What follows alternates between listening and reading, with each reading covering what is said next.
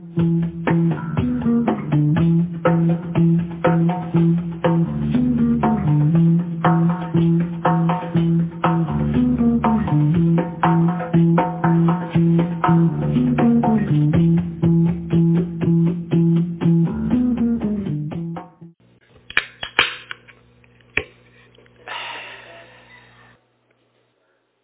good evening, everybody. Welcome to Bible study.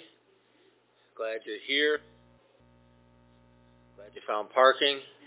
A bit of a challenge tonight, but we've made it. So we're going to take some time, ask God's blessing, and we're going to move forward and see what He has to say to us. So let's pray. Father, thank you for time, place, opportunity to gather in the name of Jesus. We recognize and we honor your presence here. We give you thanks for that. We ask that you would teach us tonight. We pray for your Holy Spirit to anoint your word in such a way that we'd be able to receive what you have for us as individuals. I pray that you speak to us at our various points of need in our lives, places that we need to hear from you in, things that we need to hear, direction that we need to receive. God, perhaps just showing us more about who you are.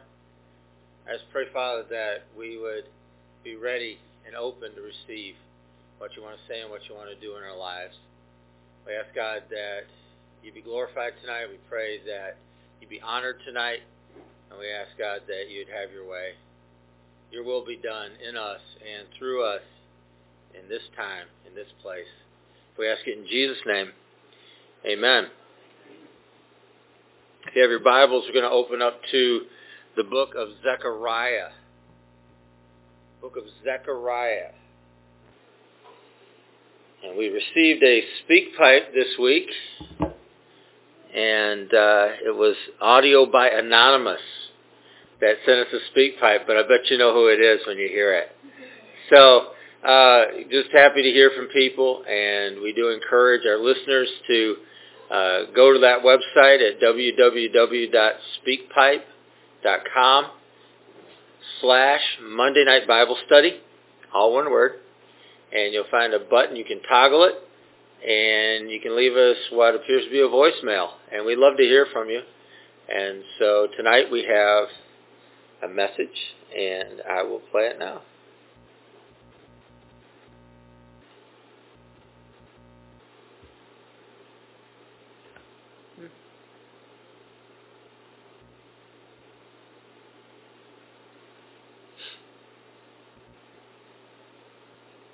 Or maybe not.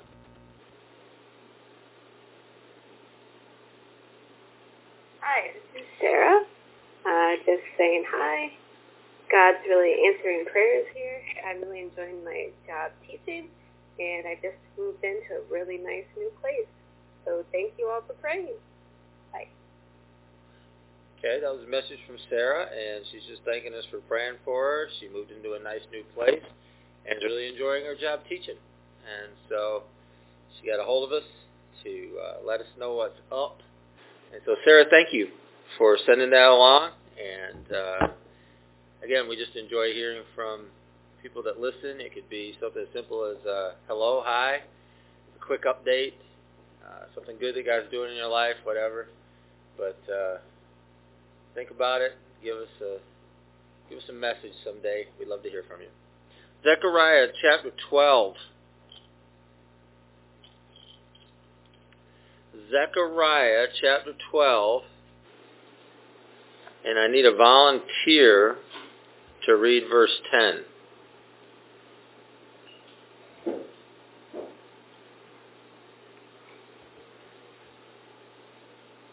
Zechariah 12:10.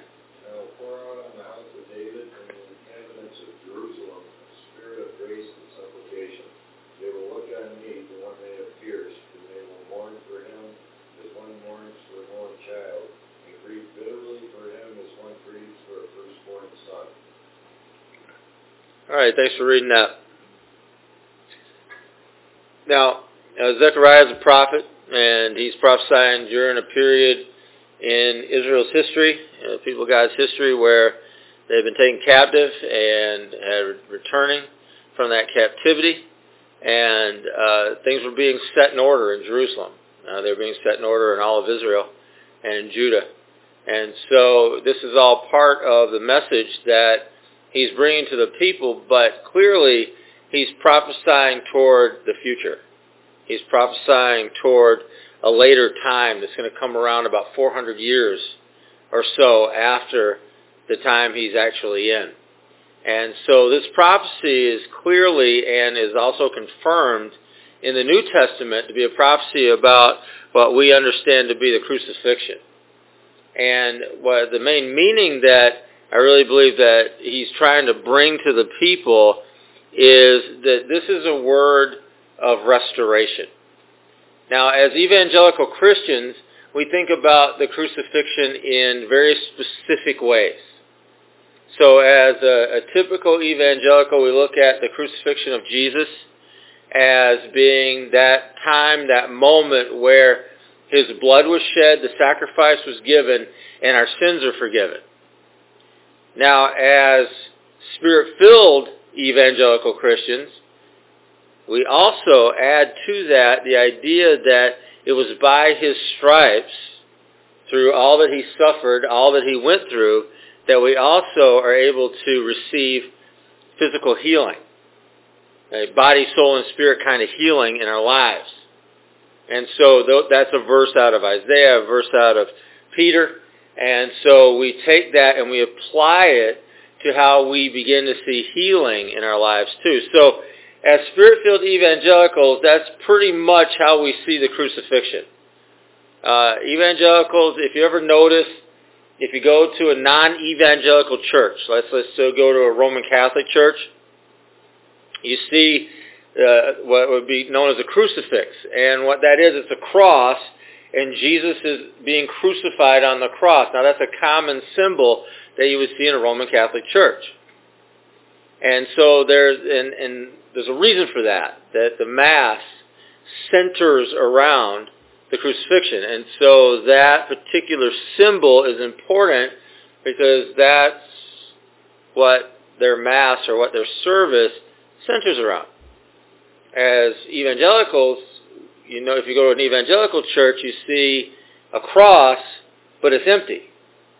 And the reason for that is that evangelicals tend to celebrate the resurrection, because that's what that symbolizes. They celebrate the resurrection more than they celebrate the crucifixion. And so their services center around the idea of Jesus has risen. He's not here. Kind of what we celebrate on Easter. And we have a Good Friday service where we take some time to reflect on the crucifixion, but then we have the Easter morning service that we really focus on and celebrate the resurrection. And it is an evangelical tradition that we celebrate the resurrection throughout the year. And so that's why you would see that symbol in evangelical churches and why it differs from that you see, say, in a Roman Catholic church. So, I believe that this passage gives us, and I'm not saying that we're right and they're wrong or anybody's right or wrong, but I do believe that as Spirit-filled evangelicals, we need a broader understanding of what the crucifixion is about. I really believe that. I believe that there's more meaning. I believe that there's a greater depth, a fuller meaning to what the crucifixion is about. And I think sometimes we find the crucifixion to be just a bit unsavory. You guys ever see that movie, that Mel Gibson movie? Yeah. How you're disturbed by that? Yeah. Okay. I'm just telling you, you were. I don't know if you were, but I'm just saying you were. Because most of the people that saw that, and I saw that in a movie theater, a bunch of us went to see it together, and there are some disturbing scenes in that. Well, yeah, there are some disturbing scenes in that, because the way that brutal death that the Romans used through crucifixion, it was disturbing. And in our modern society, we don't really have a stomach for that. at all. These are people that went to the Colosseum to see people ripped apart by animals. That was entertainment. And there were people burned alive was entertainment. So people being crucified, people would go there and they'd gawk at it. I mean, I don't know if we call it entertainment, but it certainly was something that they didn't really have a lot of qualms about that we do. And so to see something portrayed like that, I thought it was a great idea that crazy Mel Gibson had to go ahead and put that movie together and do it.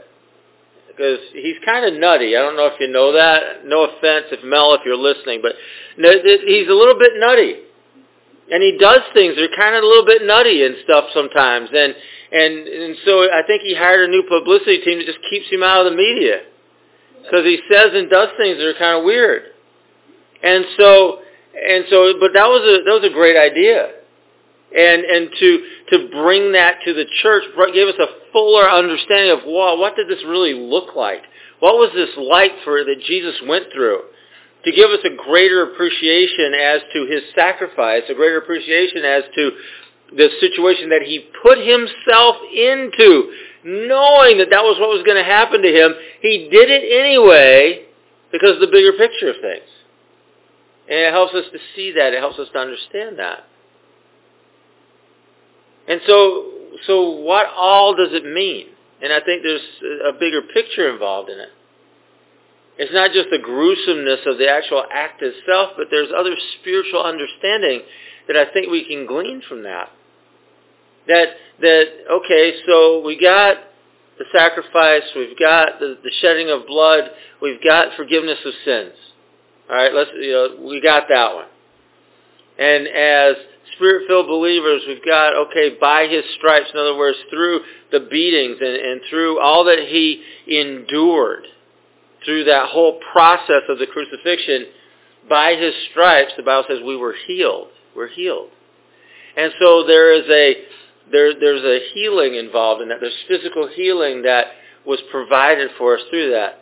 But there's more. Because like I said, and I alluded to earlier, Zechariah, although this is clearly a prophecy about the crucifixion of Jesus. It just is. And it's confirmed in the New Testament, this is a prophecy about the crucifixion of Jesus.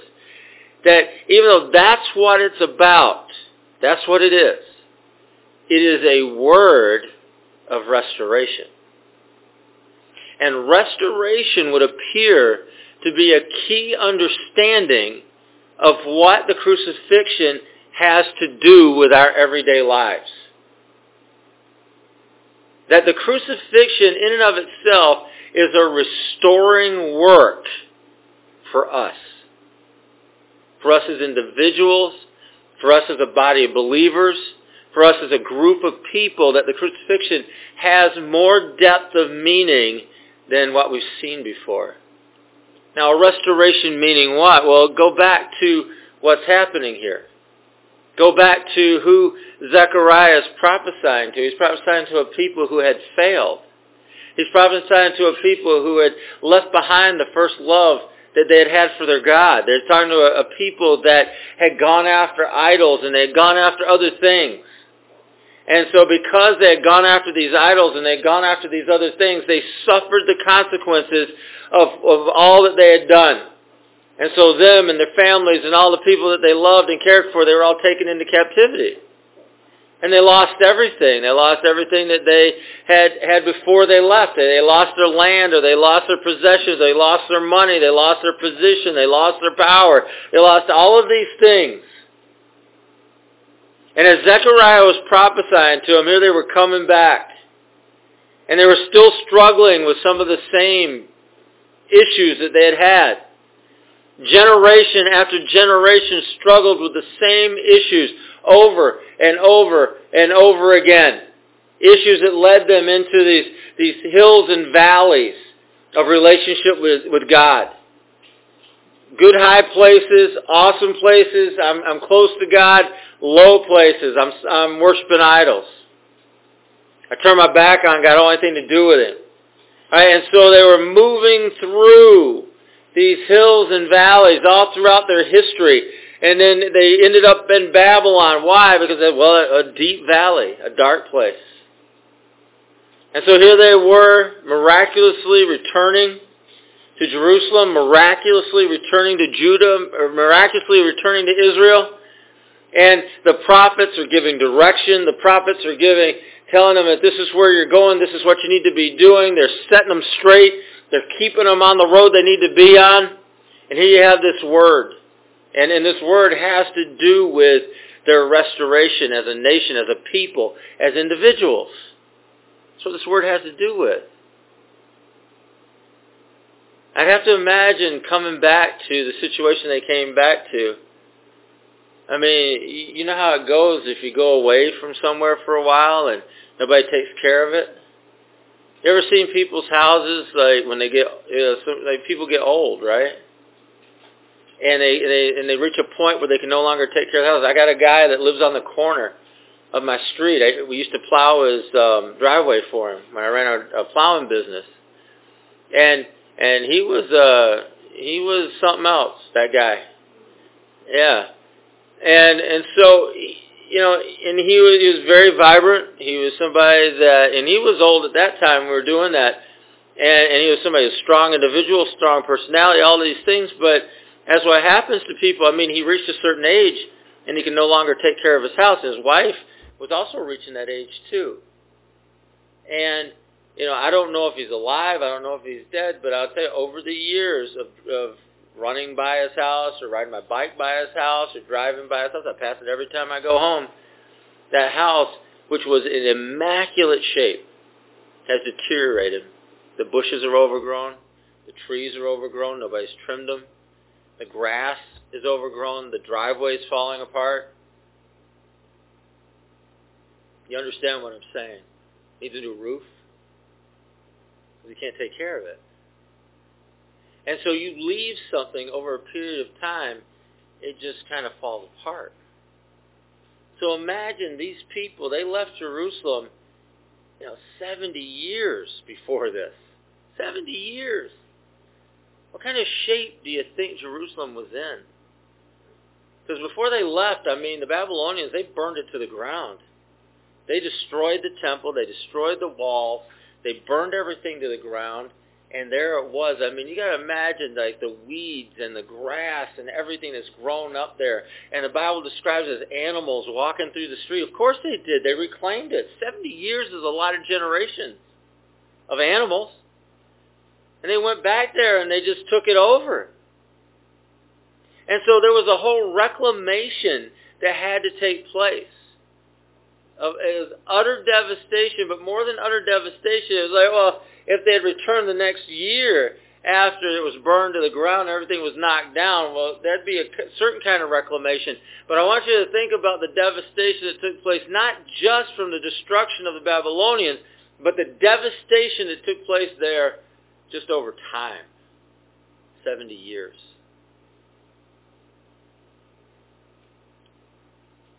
So this is a word of restoration. And I don't know if you can hear in that word, if I say restoration over a city and over a people that has deteriorated over 70 years, I hope you can hear the word hope in that. Because I don't know, I look at something like that and think, wow, how will we ever be able to build this place again? How will we ever be able to rebuild our lives again? How will we ever be able to reestablish our homes and reestablish our families in this place? How will we ever be able to make a living here? How will we ever be able to build that temple again? How will we ever be able to build these walls so that we're safe again? How in the world is this ever going to happen? How? Well, they get this word. And in that word, built in, is hope. Hope for something better. Hope that their lives and who they were would be reclaimed. Again, hope. What this speaks to us, and I hope you can understand this, is that, there's times in our lives where we make the wrong decisions. I don't care who you are. We just do. We make a selfish decision. We make a decision that benefits me but not the other person. We might make a decision that hurts somebody else. We make decisions that cost us or cost our family. We make decisions that put us into a bad situation, that hurt us financially, that may hurt us with our job, our employment. We make decisions. And there are consequences to those decisions. But part of the word that we have through Zechariah is that we have a Savior. And that Savior died. He was crucified. And it's through that crucifixion, through that understanding what that means, that there's a word of restoration that comes our way, a word of hope. Because no matter what it is we messed up, no matter what it is that we made the bad decision about, no matter what it is we wasted away, no matter what it is that we threw away, no matter what it is that we ruined, no matter what it is or whoever or whatever got hurt in that, we serve a God who has given everything. And there is nothing that we have done that's bigger than what he's given in its place. Nothing. And so there's always hope. And he's always working to restore that which has been lost. The Son of Man came to seek and to save that which was lost. It's just part and parcel with the gospel. It's part and parcel with the ministry of Jesus, and it is what Jesus has done and what Jesus provides over our life. He's a God of restoration. He's a God of hope. The first part of this word of hope, this first part of restoration in our life, the number one thing is that it requires individual change on our part. What do I mean by that? That's the first thing, that we leave behind the past. You have to be willing to leave behind the past if you want to experience the kind of resurrection that the life and the crucifixion of Jesus brings. You got to be willing to leave it behind. If you're not willing to leave it behind, in other words, you're going to carry the past with you. You're going to carry your mistakes with you. You're going to carry your bad decisions with you. You're going to carry the judgment of others with you. You're going to carry whatever it is that lies in the past. You're going to carry that with you. Then you are negating the work of Jesus that he's given and done for you, that you might be restored and set free. And I can't put it in more strongly than that, because I believe it is that strong of a statement. That the past has to stay in the past. You can't change it. You can't change the past. You can change the present, and by changing the present, you can change the future, but you can't change the past. And so you're best off on every level leaving what's in the past and just let it be. Well, Andy, you don't understand what I did. Yeah, maybe. Maybe I do understand. Maybe I don't care. Because I know what Jesus has done is bigger than whatever you've done in the past. Maybe I just don't care. I mean, if you want to tell me, I'll listen. But I don't need to know. Not really. And the older I get, the more I realize I don't need to know. I just don't. The older I get, the more I understand that I just don't need to know. The only reason I need to know anything out of your past is if there's something that the state has put on you that affects us as a church. And I need to know. And that's not God's doing, that's the state's doing. I can't help that. It just is what it is. And I think you kind of understand what I'm talking about with that, without getting too far into detail. Because we have people come here, and it used to be more than it is now, but we've had people over the years come here out of prison.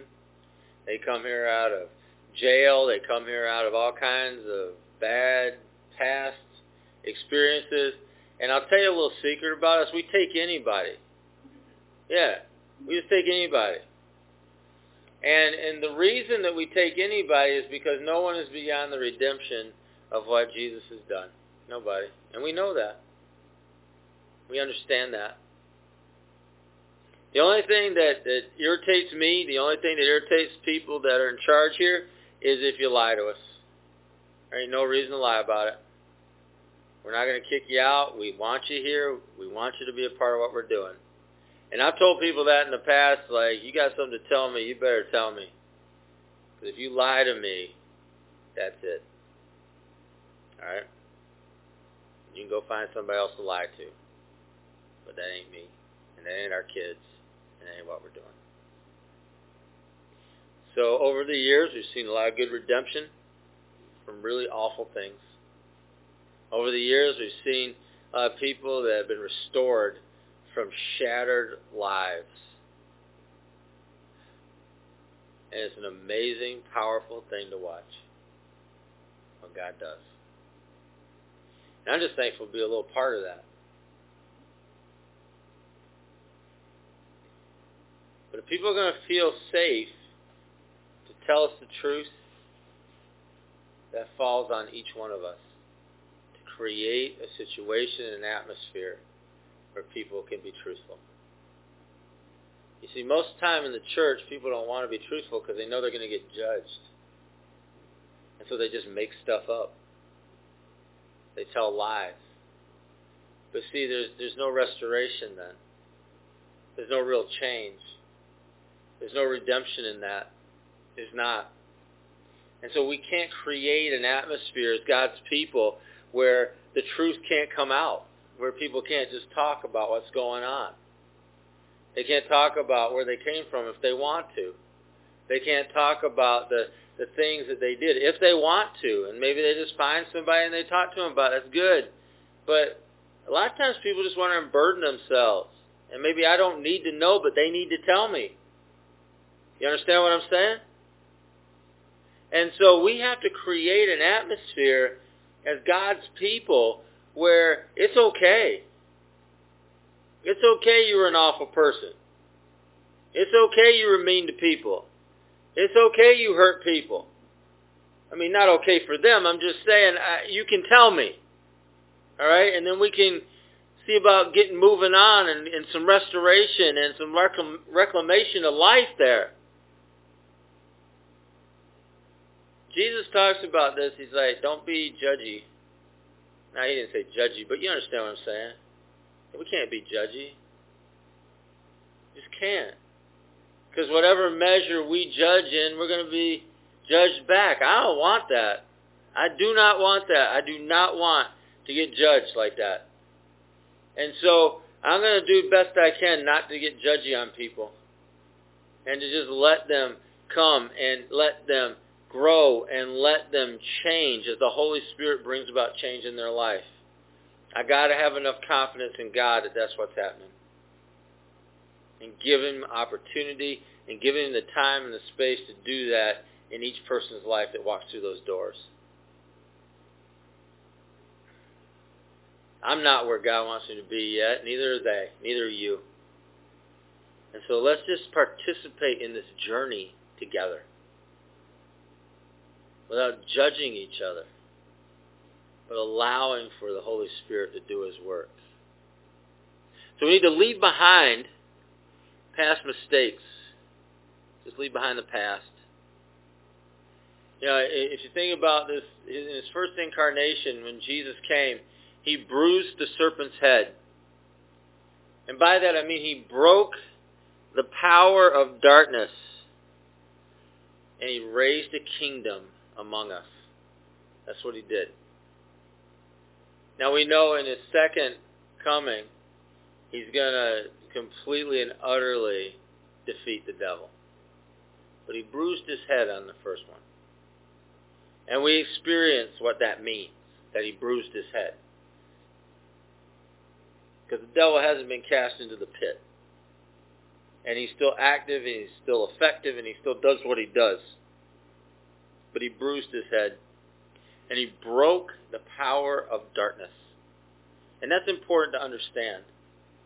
Because what that tells us is that the power of darkness is never absolute. In any way, shape, or form, and in any place. The power of darkness has been broken by Jesus through him bruising the head of the serpent. And so there might be a fight. There might be a struggle. There might seem like there's dark days. It might seem like there's hopeless situations, but it's never hopeless. It's never hopeless, and it's never completely dark. And the reason we know that is because that power has been broken, and Jesus is in the process, he started and is in the process of raising a kingdom among us. That's what he's doing. That's his reign and rule. That's what he's raising among us. He's making us a kingdom of priests and kings. He's calling us to be a people, a cohesive people for his own purposes and for his own choosing. He's empowering us to live and to live out our lives in victory. Even though we face hard times, even though sometimes we face things that there's no way we could handle that on our own, absolutely, but that's what he's raising up in us. A people of victory, regardless of our circumstances. You think about the disciples, every one of the disciples were raised up in victory. All right, but all but one of them died, were killed for their faith. Does that mean that they weren't victorious? No, Jesus declared death has been swallowed up in victory. Yeah, you can't proclaim defeat because they died. Those guys, before they died and through what they did on this earth and how they preached and how they ministered and the miracles they performed, changed the world that they lived in. I call that victory. I call that victory. No matter how they went out, that's still victory. And they were raised up to be victorious regardless of their circumstances. That's what Jesus did. That's what he's still doing. And so he's raising a kingdom among us. Now in this passage it talks about, kind of interesting to me, it talks about a spirit of grace has been poured out. And he is the author of all grace and mercy. That's who Jesus is.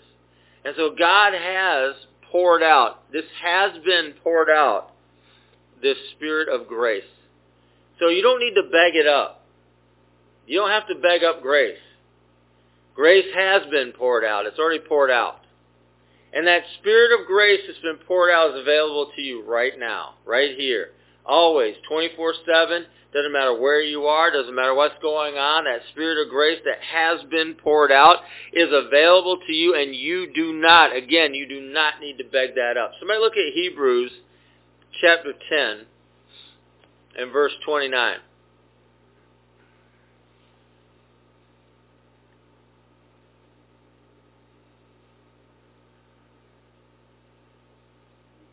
Hebrews 10:29.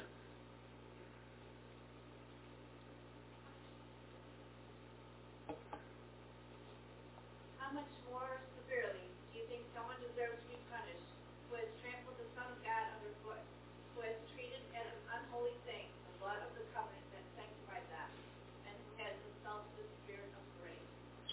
All right. Now, I know that verse is kind of a downer. All right, I understand that. When I picked it, I knew it was kind of a downer. But I want you to think about what that verse says. Just think about that for a second. Does the person who rejects Jesus, is it because he hasn't been given grace? No. In fact, that spirit of grace mentioned by name in Hebrews 10:29, that spirit of grace has been poured out onto that person's life. In fact, in order for them to turn their back on Jesus and on the work that he's done, they've got to trample that grace, and they've got to cause a problem with that grace through their actions in order to even accomplish what they're trying to do. They've got to ignore it. They've got to speak evil about it. They've got to trample it underfoot. In fact, that whole section talks about the sacrifice of Jesus. And the sacrifice of Jesus remains and still remains even after somebody decides, they're going to say, oh, well, I don't like this anymore. I'm going to go do something else. The sacrifice of Jesus is still the sacrifice of Jesus. All right? And there comes a point in people's lives when they make whatever decisions they're going to make. The thing I want you to understand, though, is it ain't because they ain't have enough grace. They got plenty of grace. It ain't because the covenant, the new covenant didn't reach out to them. New covenant reaches them fully. It's not because the blood of Jesus wasn't shed on their behalf, because the blood of Jesus was shed on their behalf. Understand that everything we need as people has been provided for us. Now, we may not be able to see it. We may not be able to hear it. We may not be able to taste it or feel it, but it's there. Everything has been done. And for every person that you're praying for to come to know Jesus, everything has been done that's necessary for them to come to know Jesus. Everything. Everything. Veils being lifted, eyes being opened, darkness being flooded with light. Everything has been done. We're praying and interceding for people. And that's the next thing he talks about here. We're praying and we're interceding for people that they will come to a realization in their own heart and their own mind. That's what we're really praying for. Because everything that's necessary is already done. Everything that's needed is already done. Everything that needs to take place for their lives is already done.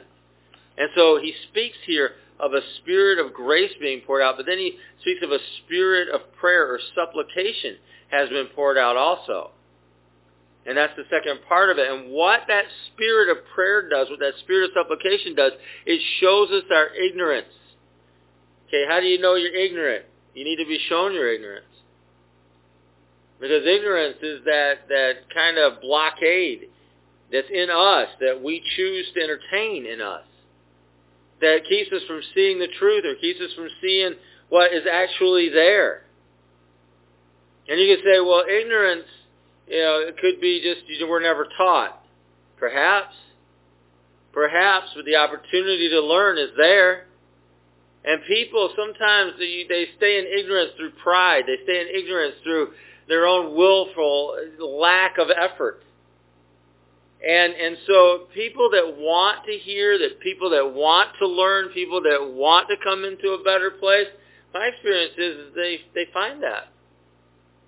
They just find that. And that spirit of prayer and that spirit of supplication that shows us our ignorance, that shows us our want, that shows us our guilt, our misery, our danger, that's something that's been poured out. It already has been poured out. And we can choose to ignore it, but it doesn't mean it's not there. We can choose to pretend that we don't fall into that category, but it doesn't mean it's still there. Because at the same time the spirit of grace and the spirit of mercy is being poured out, the spirit of prayer and supplication is being poured out. And one goes with the other. In other words, can I honestly look at my life and say, I need some change in my life? Well, yeah, I can. And how am I going to see that happen? It's through that spirit of grace and mercy that's being poured out. That's how I can leave the past behind and embrace something new. Let's look at a few verses here. We're going to look at Joel 2:28. And we get this idea, it's like, I will pour. And when you hear that word pour, and I'll have you read Joel in a second, but when you hear that word pour, I want you to think about that. That indicates and that shows us a plentiful measure, like pouring rain. It's not a sprinkle. It's not a passing shower. When you say it's pouring rain, what does it look like outside? Plenty of water. It's pouring rain. And so when the Bible describes something as pouring, or God says, I will pour out my, whatever he says after that, I want you to think of that not in some small measure. Not in some way, I better get my cup out so I can catch a little of that. I might need it for later. No, there's plenty being poured out. You don't need to save any. You don't need to catch it in a cup. There's lots and lots and lots of whatever he's pouring out. That means it is in plentiful measure for whatever we ever need it for. All right. Joel 2:28.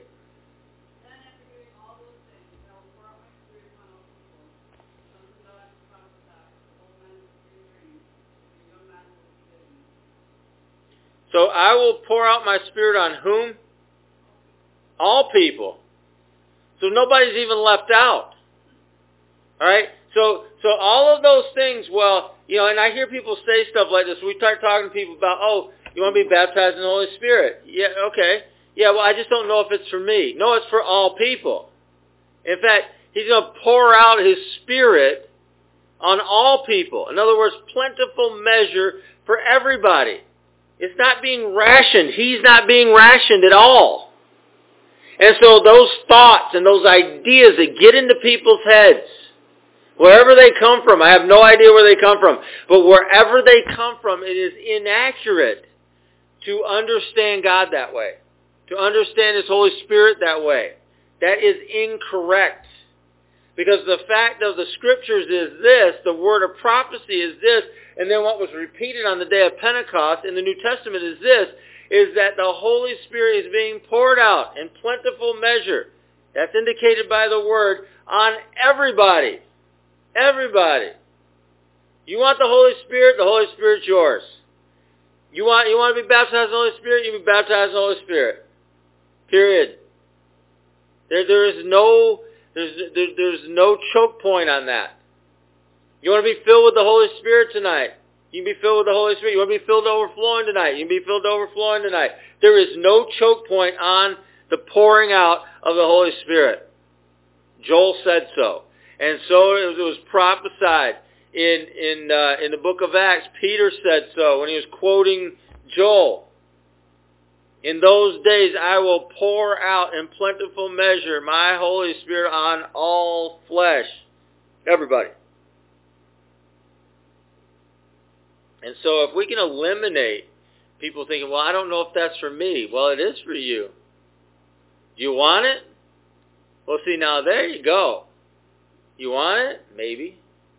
Maybe not. You're a free-thinking individual, and you can make your decisions, and good. That was given to you by God. That's that freedom that is given to you by God, and you make your decisions.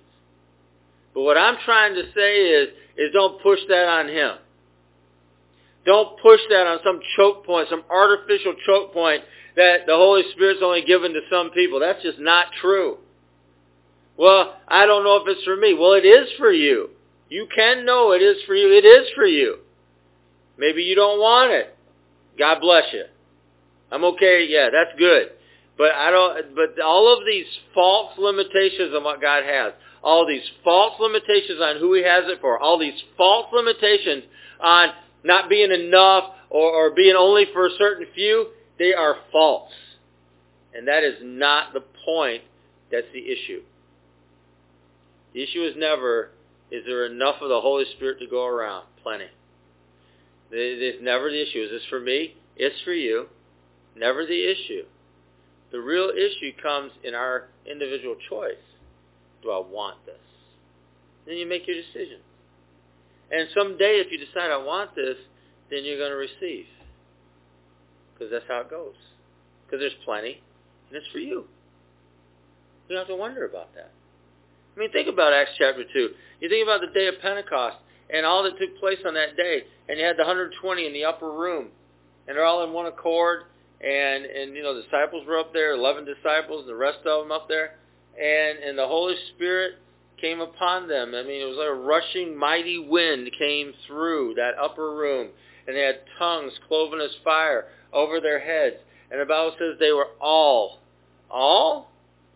Hey, do you hear that? Every one of them was filled with the Holy Spirit, and they began to speak in tongues. That's what happened.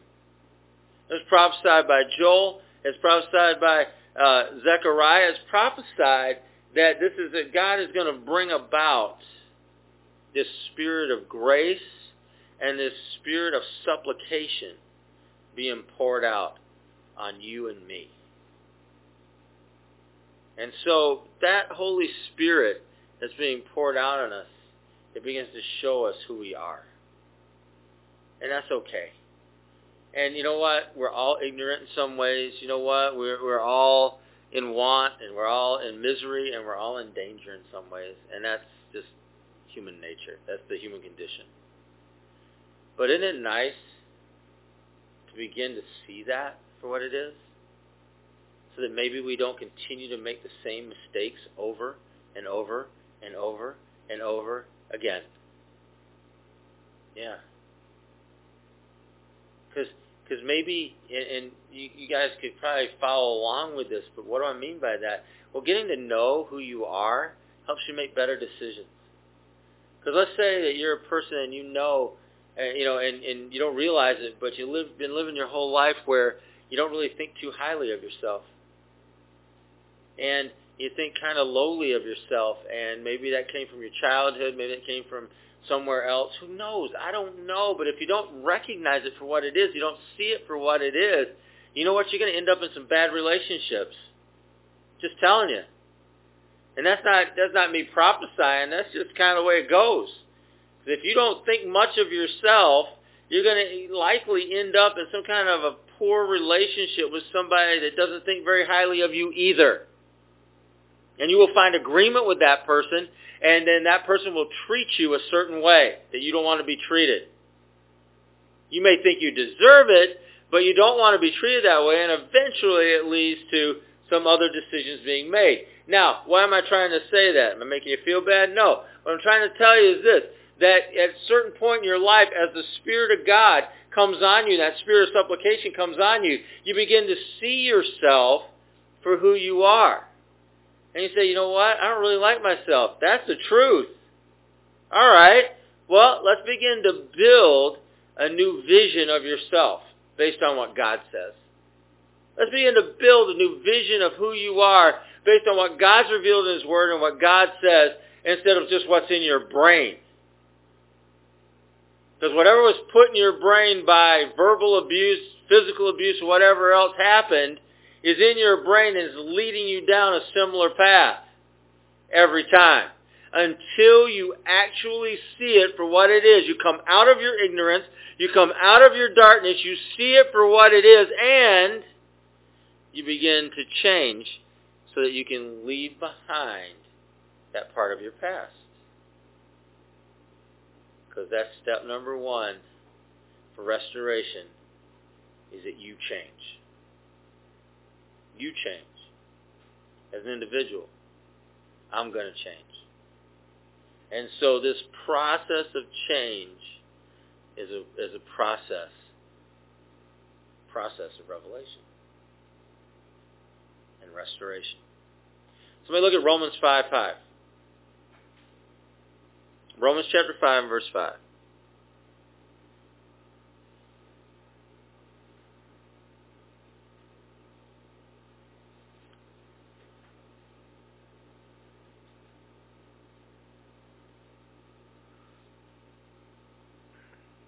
Go ahead, you can do it. Romans 5:5. And hope is not put us to shame because God's love has been poured out in our hearts through the Holy Spirit who is within us. All right, so read that again. And hope is not put us to shame because God's love has been poured out in our hearts through the Holy Spirit who has been given to us. All right, so everything I'm sharing with you tonight, has the potential to cause you to be ashamed. Okay? It just does. And so that's why people stay away from teaching on it, because they don't want you to feel ashamed, because nobody wants to feel ashamed, and then you don't come back, and then we miss you, and we want you to come back, but then you won't answer our text. So that's what happens. But this verse in Romans 5 is that this idea, this thing being prophesied by Zechariah, and I want you to really consider this restoration that's being prophesied by Zechariah. This restoration, this hope that's being prophesied by Zechariah, tied directly into the crucifixion of Jesus. It doesn't lead us to shame. That's not what it's for. But it leads us to change and growth and hope and love and forgiveness. That's what it leads us to. And everything else that would lead you to shame in your life over considering some of these things is a perversion of the gospel. That is a perversion of the work of Jesus. That is a perversion of His work on the cross. It just is. And we need to leave that behind. I mean, Jesus was going to the cross. One of the things, one of the acts of his will that he had to do as he was being crucified was to despise the shame. And he willingly did that. It was an act of his will to do that. He despised the shame. And sometimes we need to remind ourselves of that. We need to remind ourselves that his work on the cross sets us free from that. His work on the cross sets us free to a place of restoration, a place of hope. Because that's what that work was all about. That's that spirit of grace and that spirit of supplication that's being poured out into our lives. That's why it's being poured out into our lives. Because that's the place of hope and change. Place of becoming more than we were. Because there has to be some mechanism of that. There has to be. And that mechanism is the cross. That mechanism is the crucifixion. That mechanism is the sacrifice of Jesus. That is the mechanism of change in our lives. You talk about the Holy Spirit. Well, he leads me to change. Yeah, through the cross. The Holy Spirit leads me to change and restoration. Yeah, through the cross. Because that is the mechanism by which we're going to change and we're going to be made whole. And we're going to leave the past behind and take up the new.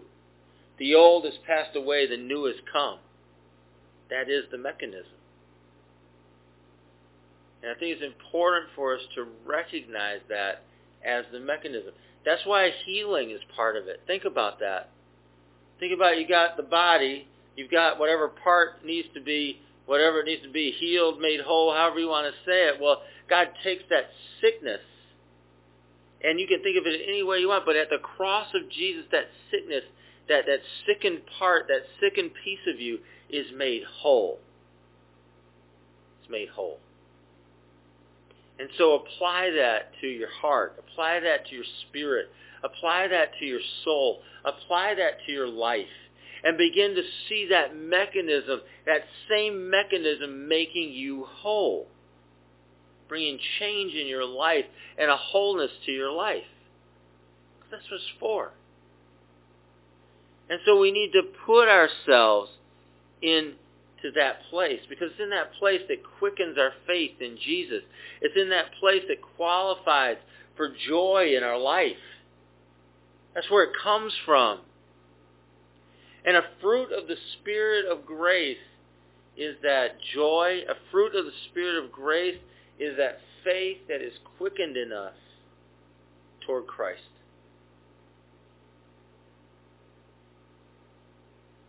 And so all I can do tonight is encourage you to recognize the work of Jesus. And I know you've heard plenty of sermons about the crucifixion, but I want you to hear this teaching a little bit differently tonight, if you can. If your evangelical brain can allow you to begin to hear something different tonight, I pray it does. And I pray as you begin to consider the work of Jesus on the cross, you begin to consider the work of Jesus and all that he sacrificed and all that he did, I want you to see a bigger picture of restoration in your own life. I want you to see a bigger picture of a spirit of grace that is being poured out without measure over you. A spirit of supplication is being poured out without measure over you, leading you to change, to become, to be more, starting tonight. To leave behind the past, leave it where it belongs, and begin to move forward in what God has for you. It's time to get unstuck. It's time to stop repeating the same dangerous and destructive behaviors. It's time to stop. And it's time to move on.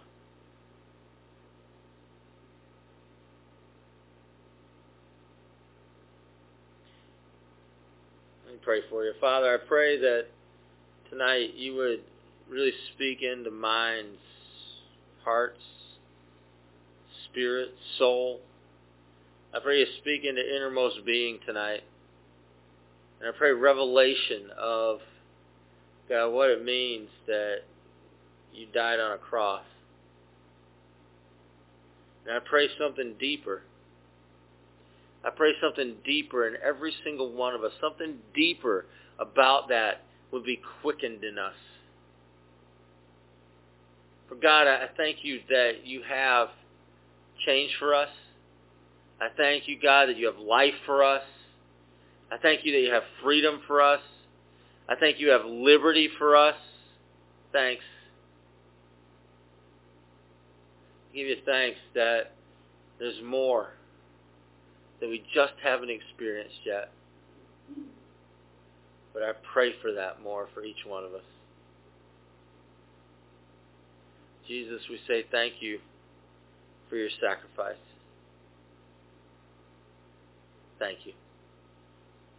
Thank you for a spirit of grace being poured out. Thank you for a spirit of supplication being poured out. I pray we would despise the shame and see change in our lives, starting here and now. God, I pray you bring healing. I pray you bring wholeness. I pray that you pour out forgiveness, cleansing, grace, restoration. Restoration. Pour out your hope.